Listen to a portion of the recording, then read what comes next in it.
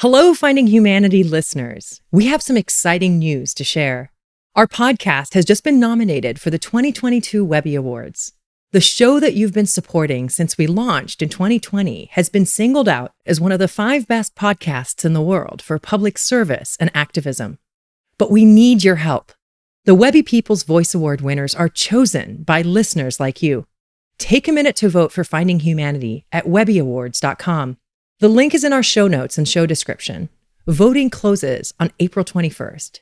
Thank you so much for your support. I was basically operating a law firm from my prison cell. But it was all for people that couldn't afford a good lawyer and didn't have any other recourse. And so I was not the best lawyer because I was not a lawyer, but I was the best that they could get at the time.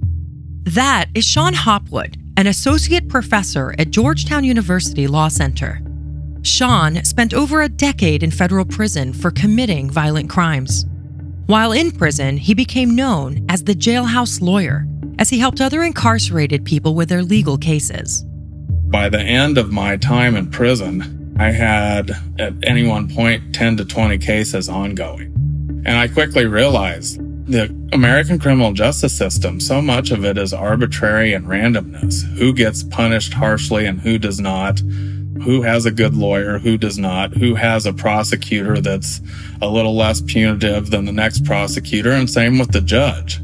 Even if 2 people commit the exact same crime, they can get vastly different sentences based on other individual actors or based on what their appearance is and how they present to people. And then once someone goes to prison, we take them and put them in a place where most of the time it's going to make them worse off, not better. And then we release them after we have destroyed any community they have. Their social skills have deteriorated and they have no job skills, and we kick them out to the outside world and expect a miracle to happen. And when it doesn't and they commit a new crime, we say, well, see, you were evil always to begin with. When most of the people I saw in prison were not evil. They were just people that made bad choices, and most of them just needed some help.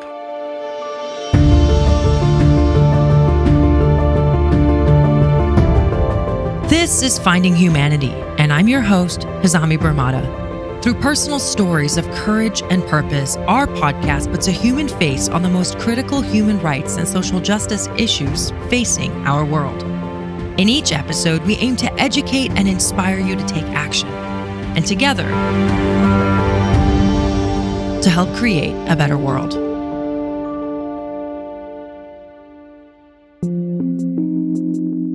Sean is from a small town in rural Nebraska.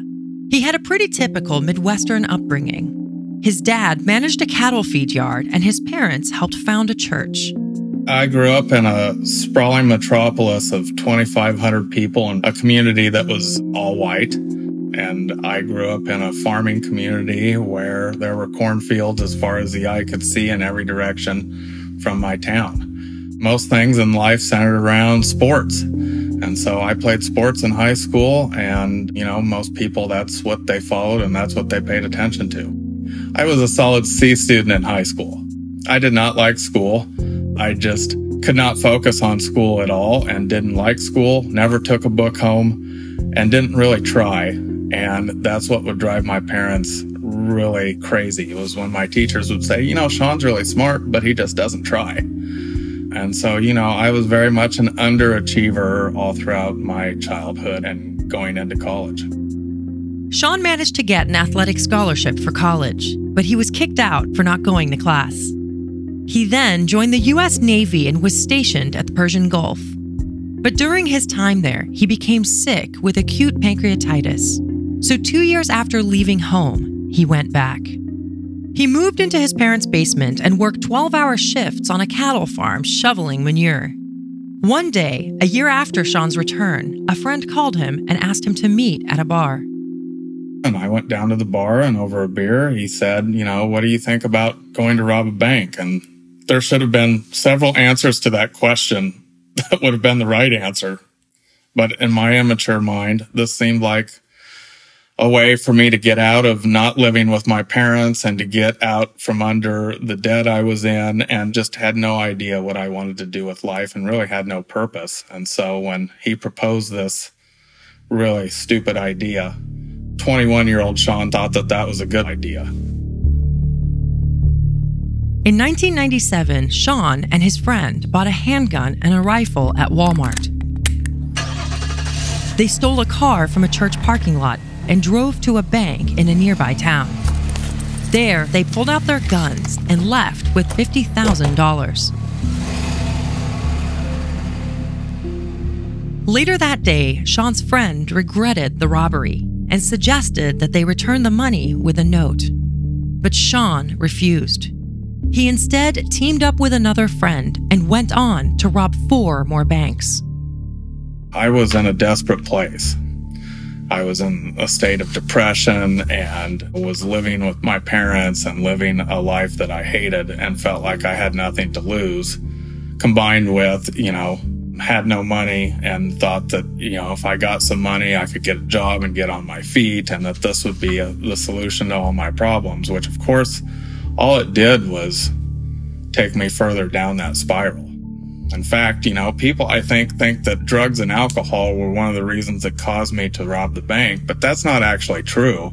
I didn't start the drinking and using drugs until after the first bank to forget about the bad thing I had done. And so, most of it was just fueled by recklessness and foolishness and me and another person that was going through the same things, kind of egging each other on. Sean and his friends were eventually caught after someone that they had told about the robberies snitched. Sean admitted to all his crimes and begged the judge to forgive him. He promised he'd turn his life around, but the judge was not convinced.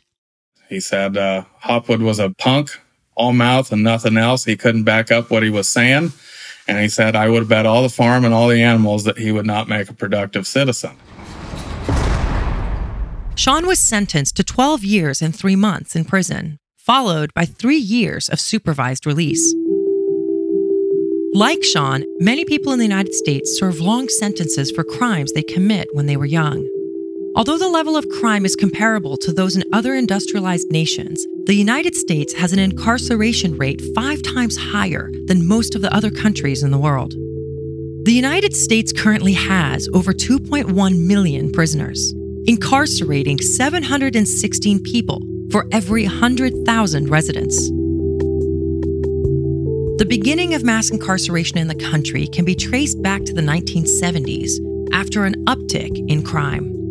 And that's partly attributable to the fact that there was just a larger population that was young, and it's generally young people who commit crime. And so that was just sort of the nature of our society at that time. That's Nazgul Rantnouch, Senior Research Analyst at the Sentencing Project. The Sentencing Project is a research and advocacy center working to minimize imprisonment in the United States and to address racial disparities in the criminal justice system. Dr. Rantnouch told me that the uptick in crime resulted in politicians pushing increasingly punitive policies. America's public enemy number 1 in the United States is drug abuse. Nixon started this trend, declaring a war on drugs and justifying it with speeches about being tough on crime. But mass incarceration truly exploded after the administration of President Ronald Reagan. By 1988, after his 2 terms in office, the prison population almost doubled. I think we would have come up with better solutions to that crime problem if it were not for the fact of racial divisions in our country. The reliance on policing and heavy criminal penalties was partly motivated because it was a backlash to the civil rights movement and to the protests that were happening in the 1960s and 1970s. So arrest rates started to go up, prison admissions started to go up, sentence lengths started to increase. Now, why didn't they instead try to get to the roots of crime in the first place? Why didn't they instead try to invest in rehabilitation and drug prevention programs? It has to do partly with the resistance in the United States to really effectively invest in communities and low-income communities and to address problems of inequality. And racial bias plays a really major role in making elected officials who are largely white and encouraging white voters to support punitive responses to crime instead of supporting policies that help to uproot crime and prevent it from happening in the first place. In the mid-1990s, crime rates started to go down, but incarceration rates in the United States continued to go up. This is despite the fact that increased incarceration rates have no significant effect on violent crimes. At best, some studies conclude that the rise of incarceration may have produced about a quarter of the decline of crime that has occurred since the 1990s. Other studies have found this effect to be as low as 5%. For example, a report by the Vera Institute for Justice found that in 2000, the United States spent roughly $33 billion on incarceration, for roughly the same amount of public safety it achieved in 1975 with $7.4 billion. Some believe that part of the reason why incarceration in the United States does not result in less crime is because prisons are not designed to rehabilitate people. What was the hardest part of being in prison? I think everything. I mean, the fact that you're away from your community and everyone you love, it's not like you have a lot of role models to look up to. You're with a bunch of people that probably have the same issues you have. And then on top of it, your life is controlled in every single way. When you're living in a place where there's the ever-present threat of violence, it causes trauma. And, it's no surprise that most people who do a long prison sentence come out of prison with significant trauma. Something that helped Sean make his time in prison more bearable was studying law. But this didn't come naturally to him. It all started when he switched his job from working in the kitchen to the library. Checking out books rather than scrubbing dirty tables seemed like a better job. And, I got to the law library and, for the most part, that's all I did for a couple months. I had no interest in it. Every now and then I'd get curious and I'd grab one of those big books off the shelf and I'd open it up. And it felt like it was written in another language. It was not accessible whatsoever. What got Sean interested in law was a Supreme Court decision that he hoped could lead to a sentence reduction. In 2000, the Supreme Court ruled that judges were wrong to hand down harsher sentences based on facts not proven to a jury or confessed in court. Sean spent 2 months studying the law to write an appeal for his case. The judge denied it. But this didn't really stop Sean from pursuing legal work. I started helping friends of mine in the prison system. And what I often found was defendants had received vastly longer sentences for the worst of reasons, including the fact that their lawyers had made really grave errors in the case and that would cost their clients sometimes decades more of imprisonment. Sean soon moved from writing memos to lawyers to writing briefs. The third brief he ever wrote was an appeal to the Supreme Court on behalf of his friend, John Fellers, who had been convicted of a drug conspiracy. Sean mailed the brief and didn't think much about it until months later. A friend came running and screaming out of the housing unit and had a copy of the USA Today that said the Supreme Court had granted John's case, said how likely it was that the court would grant a case with someone that did not have a lawyer, and then it quoted a couple sentences of the brief that I had pecked out on a prison typewriter. And so I knew that was a pretty big deal, even for a guy that was sitting in federal prison. That year, the Supreme Court received more than 7,200 petitions from prisoners. They agreed to review just 8 of them. One was John Fellers. Seth Waxman, the lawyer assigned to work on the case, called in Sean and asked him to help with John's case. Eventually, the court reduced John's sentence by 4 years. And that was just the beginning of Sean's legal career inside prison. I worked on another case that I was granted by the Supreme Court a couple years later. I won a case in the Sixth Circuit Court of Appeals, and then I started winning cases kind of all over the place, to the point where by the end of my time in prison, I had at any one point 10 to 20 cases ongoing. And so I was basically operating a law firm from my prison cell. But it was all for people that couldn't afford a good lawyer and didn't have any other recourse. So I was not the best lawyer because I was not a lawyer, but I was the best that they could get at the time. Like Sean's friends in prison, thousands of people in the United States get longer sentences simply because they don't have the money to post bail or hire a good lawyer. When we require people to post bail in order to be released pre-trial, what that means is that poor people are more likely to be held in jail while they adjudicate their case. That's Dr. Ghanouch again. The research is clear that that makes people more likely to accept disadvantageous plea offers that are likely to include some period of incarceration. Whereas if you're not being held pre-trial, you're able to negotiate for a better offer in your plea deal. So that disproportionately disadvantages low-income people, and people of color are disproportionately low-income, and so they're likely to be affected by that more. Similarly, in many places, people know that the public defender is not going to be able to offer them a lot of attention and customized support, and that results in worse outcomes for them compared to if they were wealthier and could hire a private attorney that could really dedicate a lot of time and resources to their case. Sean was never able to help his own case. He spent over a decade in prison before being released in 2009.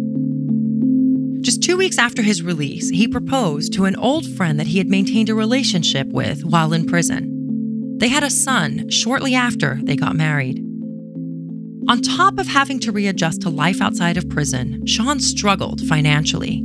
He owed $175,000 in restitution.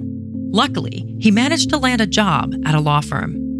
When I was hired at Cockle Legal Briefs, which is this firm that helps lawyers all over the country file briefs to the Supreme Court, I told them, hey, can we not tell everybody else about my background? Let them get to know me for a month or two, and then let's tell them. And they agreed, but I could not hide the fact that I was computer illiterate from my colleagues there. And so I didn't want to have to lie, and we had to tell people.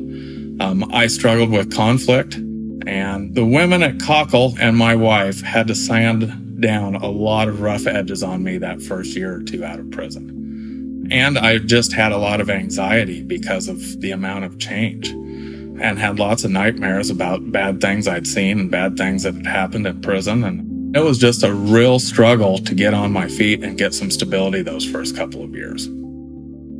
Sean was lucky to have the means to get back on his feet, but that isn't the reality for most of the prison population. The recidivism rate in the United States is 40%. That means that 4 in 10 incarcerated people will return to prison within 3 years of release.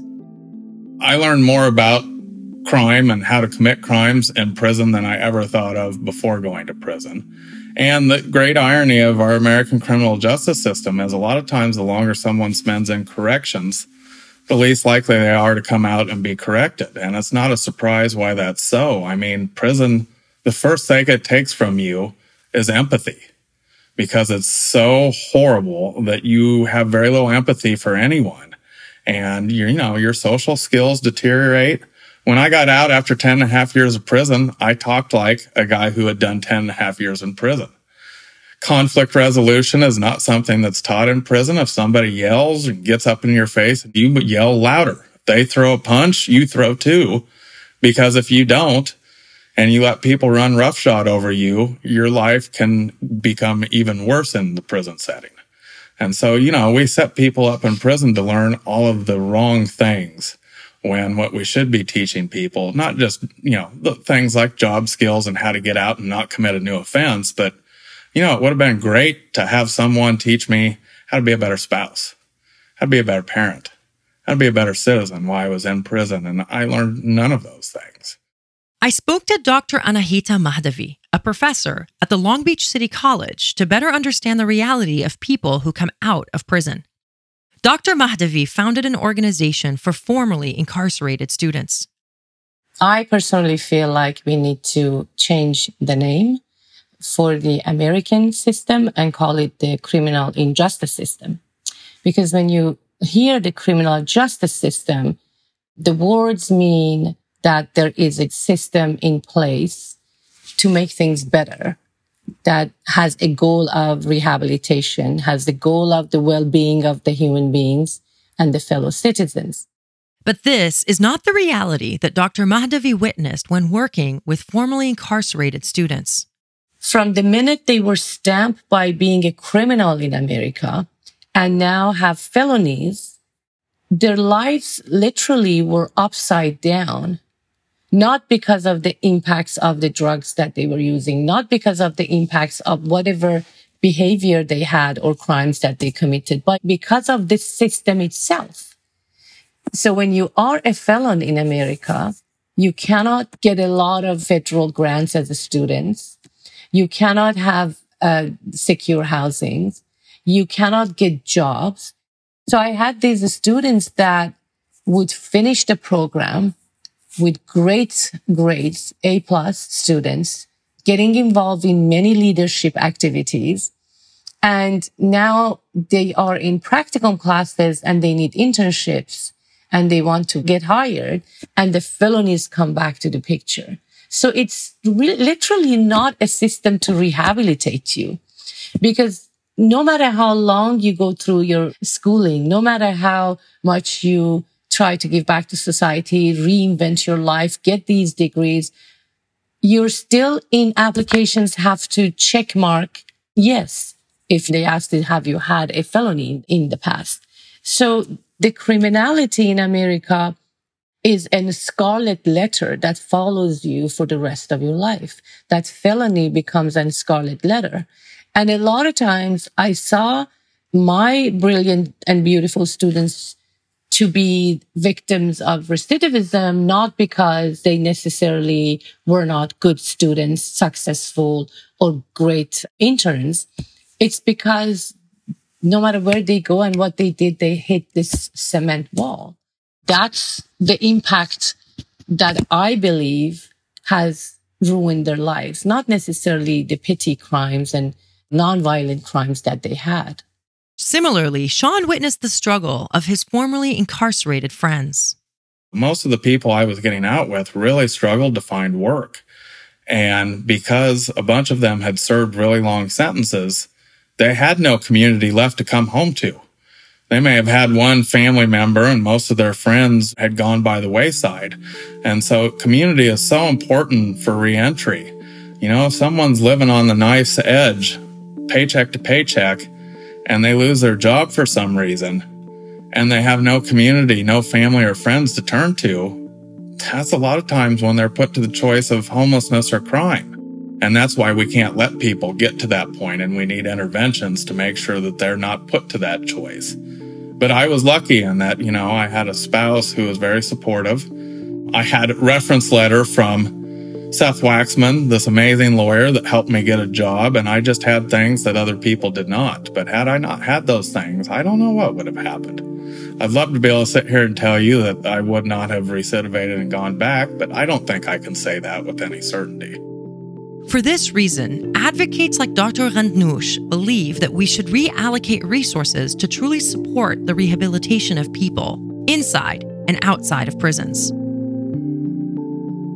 Sean was telling us how he wished he learned, things that help you get out of prison and live a productive life. Where do I live? How do I open a bank? All the things for people, especially that got locked up in their younger ages. But the argument oftentimes against that is it's too expensive. It costs too much money. Can you speak to the cost of not investing into prisons as a place for rehabilitation? What is the cost of that on our society? Sure. I mean, financially, the cost of holding someone in prison is on average $30,000 a year, right? And so we have to think about during the time of incarceration, what are we going to do with them? Are they just being warehoused? What we know is that if they're just being warehoused and they're not given tools to succeed, they're more likely to come back into prison. So I think that it's really important to emphasize that incarceration and mass incarceration is very costly. But that doesn't mean that we shouldn't also recognize that we should use it as a last resort incarceration. So really rethink how many people are we sending there and how long are we keeping them there?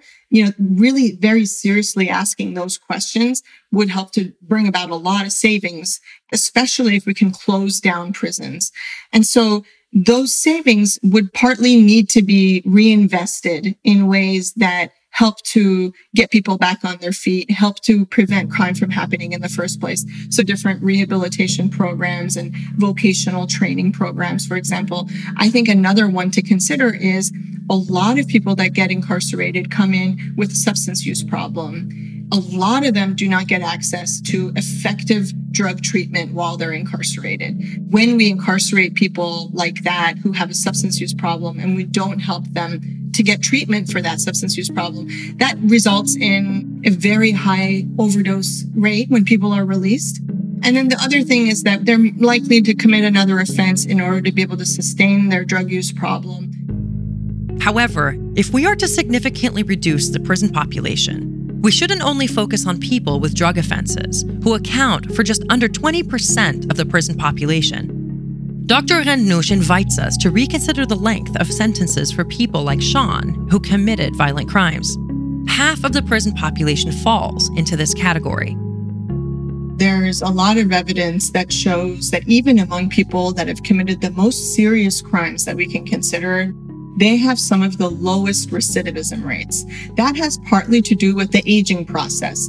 People generally commit crime in their late teens and early 20s. That's when a lot of criminal offending happens. As people get older, even those individuals that committed crimes as teenagers and late adolescents, as they are more exposed to the experiences of getting employed, entering a relationship, having children, maturing neurologically, psychologically, emotionally, all of those things move people away from criminal activity. And many people, even if they're incarcerated, experience that maturing process and find ways to contribute to the prison community while they're incarcerated. This is an experience familiar to Sean. I was like a lot of young men in their teens and early 20s. I was reckless. I was impulsive. I didn't think about the consequences of my actions on myself. So it was very easy to forget about the consequences of my actions on other people. I did not think about long-term goals, and the social science backs all this up, which says that, young men particularly, their brains mature at a slower rate than women's do. I bet I don't have to convince any woman listening to this to know intuitively what the social science says about that. And, the social science says eventually young men will grow out of some of these things. And, when I went to prison, everybody asked, well, how did you get rehabilitated? And a lot of it was I just grew out of the foolishness and the impulsiveness and the recklessness of my teens and early 20s. So a lot of our criminal justice policies do not match up well with how the brains of young men work. I should add now that, Judge Cuff and I are friends. And that Judge Cuff later wrote when I got out of prison and was going off to clerk for a federal judge that, and these are his words, not mine, what Sean's shown me is that my sentencing instincts suck. And that I was wrong about Sean from the beginning. And then he said, now I worry about how many other people I was wrong about. And that's why I tell people in the system that it's a very difficult job for judges to try and predict. That's why we shouldn't make a decision about somebody when they're 20 years old and assume that's going to be the same person 10, 15 years down the road. Sean is a great example of how people can change and how people should not be defined by the crimes they commit. After his time in prison, Sean went on to get a bachelor's degree and then completed law school. He is now a professor at Georgetown University Law Center and is an avid advocate for a more fair criminal justice system. I felt compelled to go into this work. It's weird sometimes feeling like you're always flying the former prisoner flag and that's how people view you. At some point I just want to be known as a good lawyer and a law professor. But I feel compelled to explain to people the problems with the criminal justice system. And I tell people, my goal is to make it better for everyone, more fair, more equitable, and more effective. And that should be something that everybody can get behind. I committed a violent crime, but I am not a violent criminal. People often make really horrific mistakes, but that doesn't mean they're going to be horrific people forever.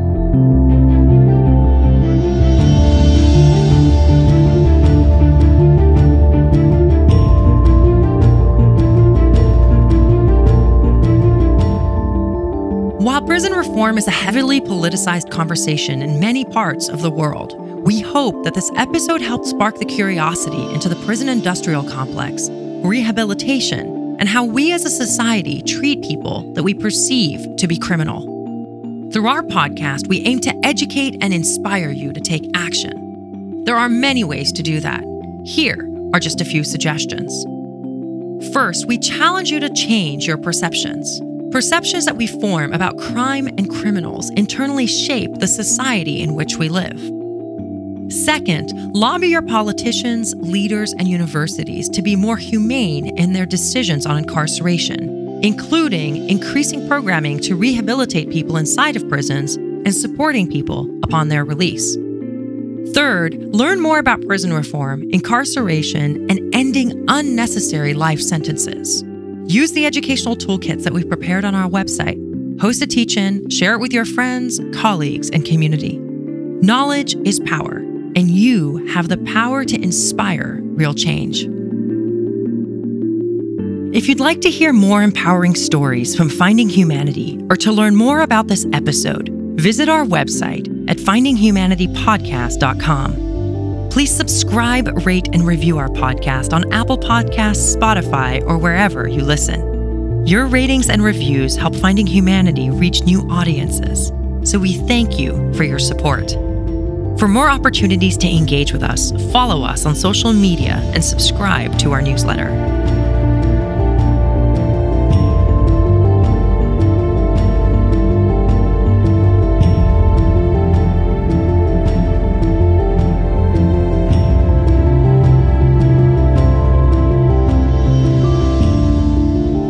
In our podcast, we cover pressing and at times controversial social and political issues.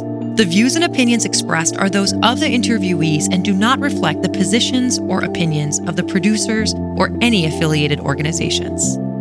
Finding Humanity is a joint production of the Humanity Lab Foundation and Human Group Media. For this episode, I'd like to thank Professor Sean Hopwood, Dr. Nazgul Ghandanoush, and Dr. Anahita Mahdavi. Our co-executive producers are Camille Lorente and Hazami Bermada. Associate producers are Fernanda Oriegas and Tani Jaraprapasok. Policy and background research by Carolina Mindica and Tani Jaraprapasok. Mixing, editing, and music by Maverick Aquino. I'm your host, Hazami Bermada. Thank you for listening, and I look forward to seeing you on our next episode.